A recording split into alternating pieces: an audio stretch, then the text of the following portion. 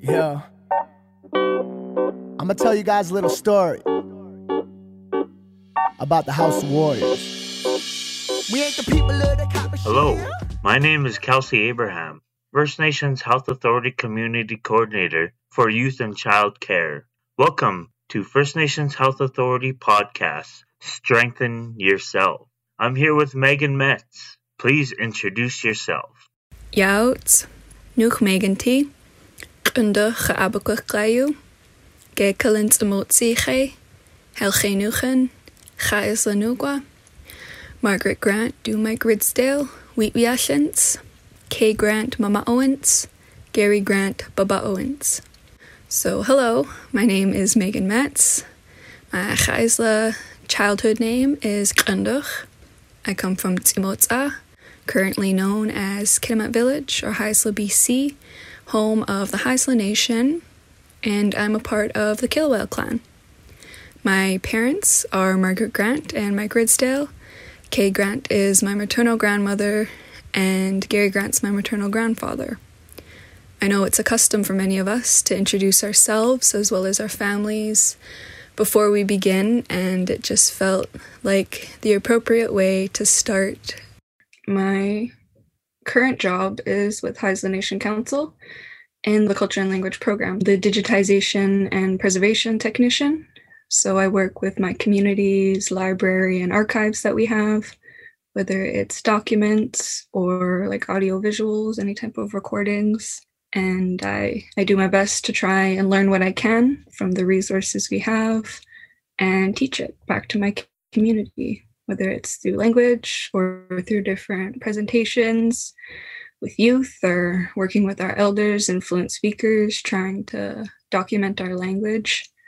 I'm really passionate about culture and language revitalization.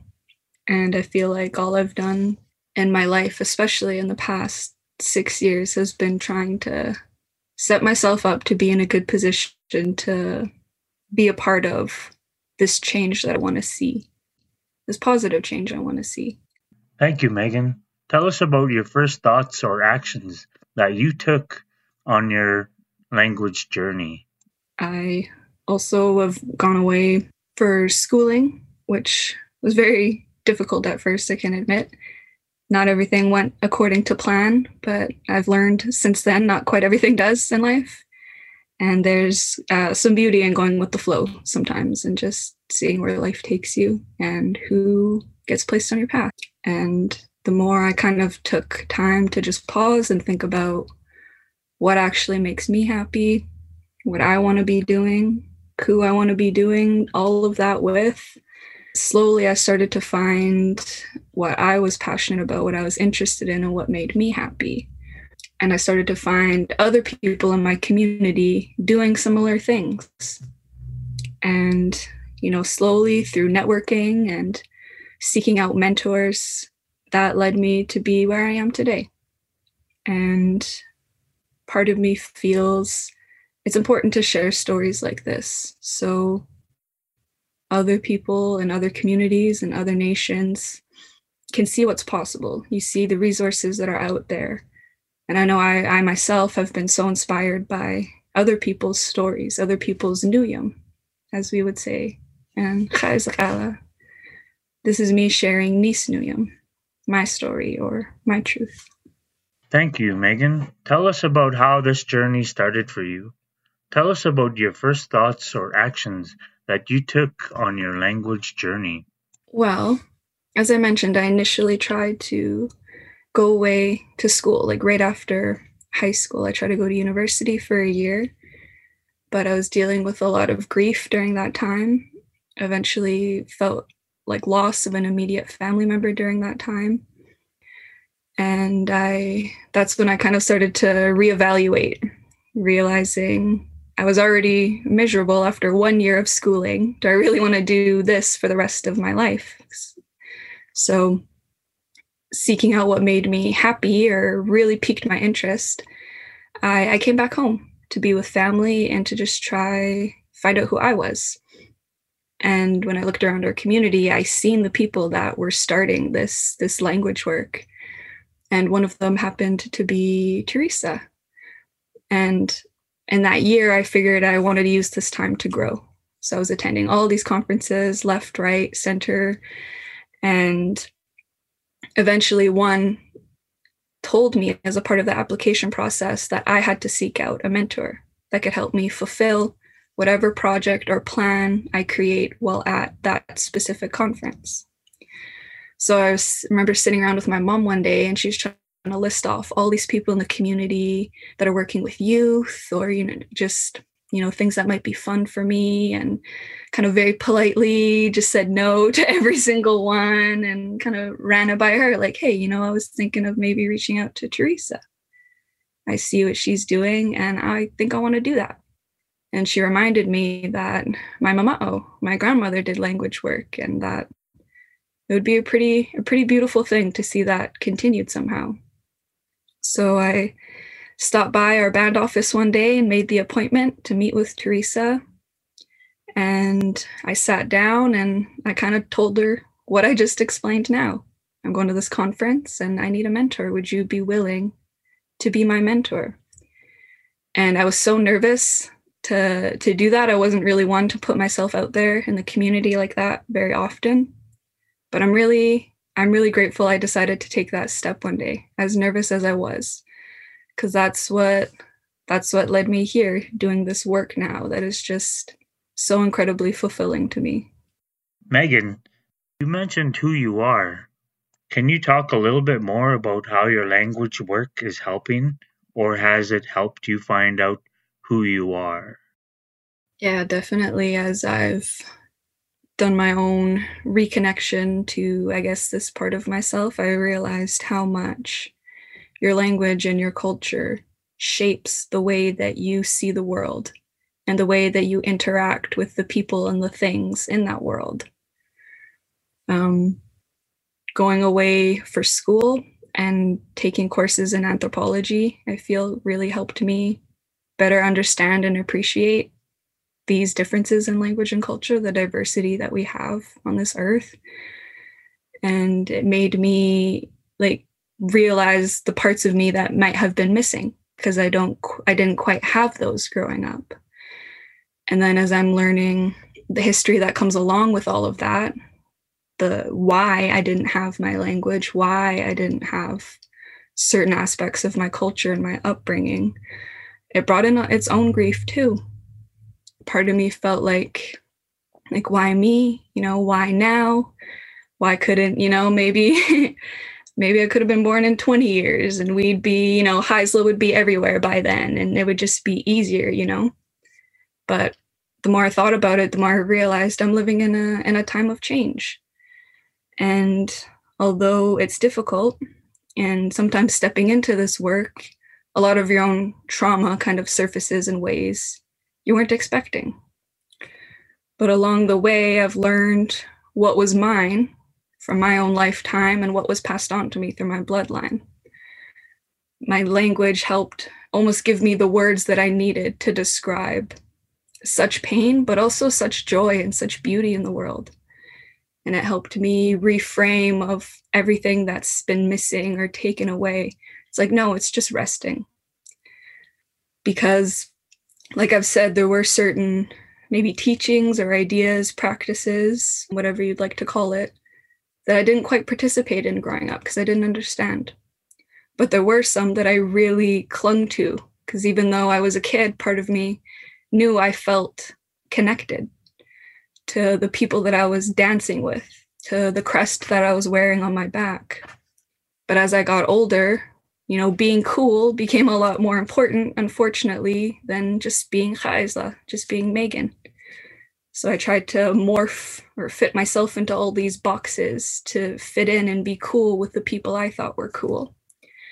And unfortunately, that led me to be disconnected from the dancing, the singing, the songs I used to enjoy so much.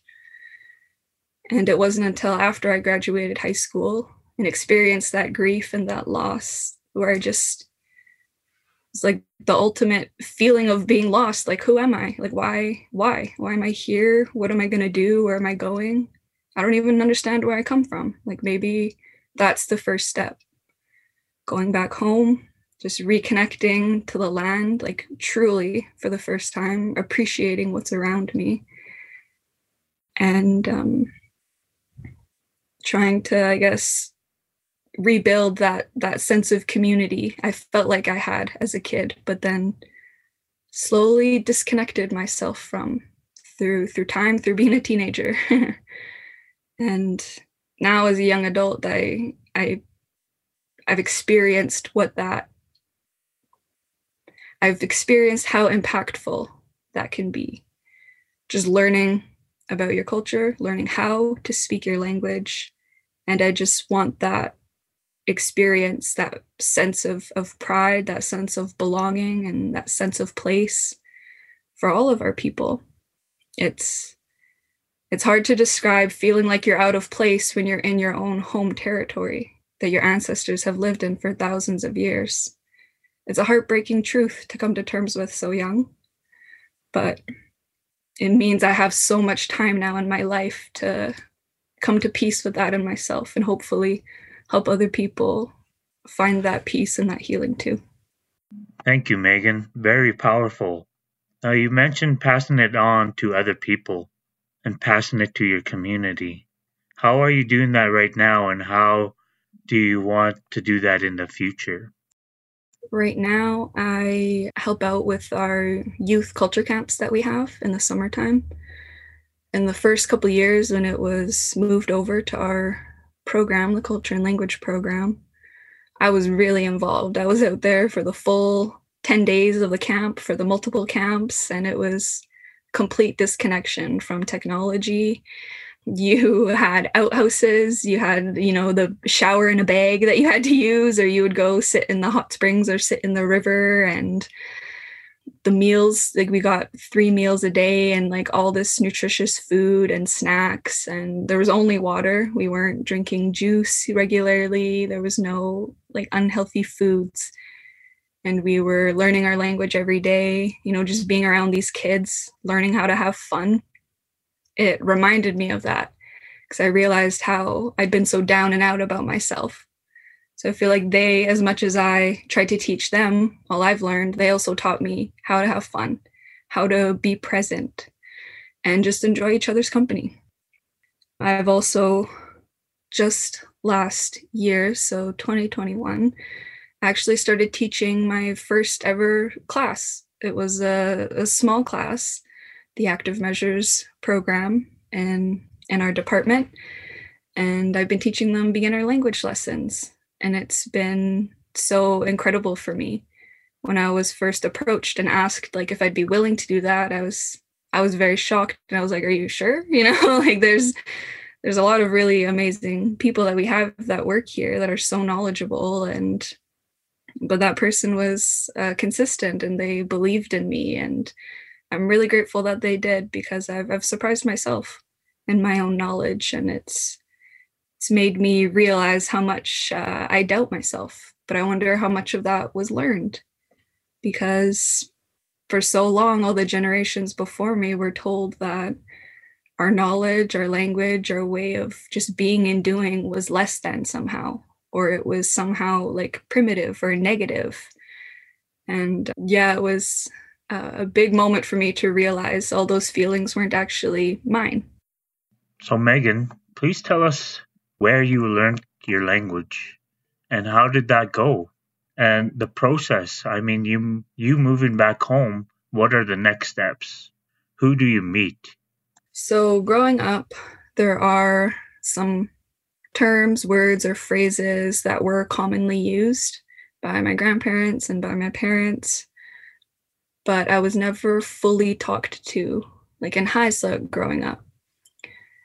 And I did get to learn through going to the preschool in our village and the community school in our village. Haisla was offered there. So I was just talking about this with my older brother the other day, because he recently had his first child with his partner there. And I was saying, like, part of me really kicks myself for not really trying to work at remembering what I learned in elementary and in preschool. Because I used to be able to sing nursery rhymes and say these little riddles, Haisla. But once I got to high school, that wasn't an option anymore, and we had to start learning French instead. So I lost a lot of that Heisla that I did have, and I felt like it started to be replaced because I was using Heisla less and using French more. And part of me was a little upset and angry about that, but part of me, just because I was a kid, was like, well, this is how it is, I guess. But now that I'm older, I'm realizing it doesn't have to be. And right now I'm actually in a program with the University of Northern British Columbia. I'm working on completing a certificate in Khaizlak Ala, in the Haisla language. And hopefully that will help me start getting the certification I need to truly begin to teach people and continue to teach people as we have been in the community. So it's been a little bit of everything, I guess. Some from the home, some from like your elementary. But now that I'm older, I get to take these courses at the university level, and I'm hoping to continue to create more opportunities for immersion, not just for myself, but for our community too, just so we can really start to boost our fluency levels. Yeah. Megan, you mentioned mentorship. How important is it for you in your journey to have a mentor or mentors?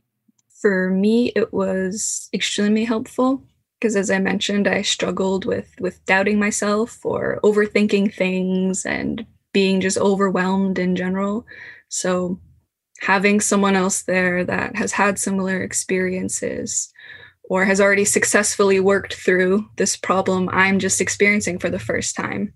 Like it's nice to have that gentle reminder when you need it, or someone to ground you when you feel like you're just like, what is happening? It's nice to have someone to just help you reestablish your sail and regain control and just weather the storms that you face. And it's also just in this work, I think it's really important for your own health and well-being to have someone to confide in that understands the magnitude of the work. Because as I've said, there's a lot of trauma involved, to be honest, and there's days where it really hits you. And you can easily get consumed by this grief because it is so heavy. So it's definitely very important to have someone that you can really lean on, and someone that could lean on you too, because it's a good feeling to allow help to come in, but it's also a good feeling to help others when you see them in a similar spot that you've been in. So, and it's the way our people would have learned naturally too. You kind of would watch someone with their skill, whatever it was. And if you showed interest, they would guide you. So I find a lot of our communities are really starting to return to our old ways. And you can tell it feels right. It makes sense. You mentioned immersion. So please tell us a little bit about why immersion is important to you. Immersion is how we naturally learn right from when we're babies. We're not sat in classes immediately as young infants to learn English. You just learn by absorbing, by just watching, observing, witnessing, seeing what context people use what in, when people use language to make jokes versus when it's serious and when it's sad. You really start to catch on to the tones that people use. And in Haisla, the tone is really important. So it's really interesting too to see how incredibly different Khaizlak Ala is from English. Like we have sounds in our language that do not exist in English at all. So it's really realizing like you need to completely retrain your vocal tract and those muscles to make these new sounds that you've possibly never made before. So not only does it impact the worldview, like physically, it's very different. So just being exposed to it and tuning your ear to it is really important too, and immersion can help with that.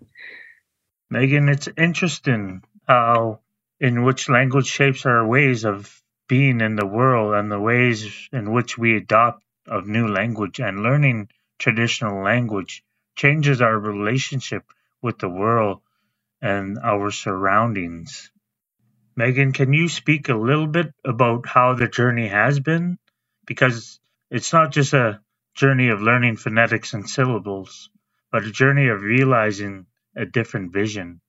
You're learning your culture and language. I think 4 words I gave as an example on just how much Haisla shifted the way just walking through the forest. Learning Haisla made that experience different for me.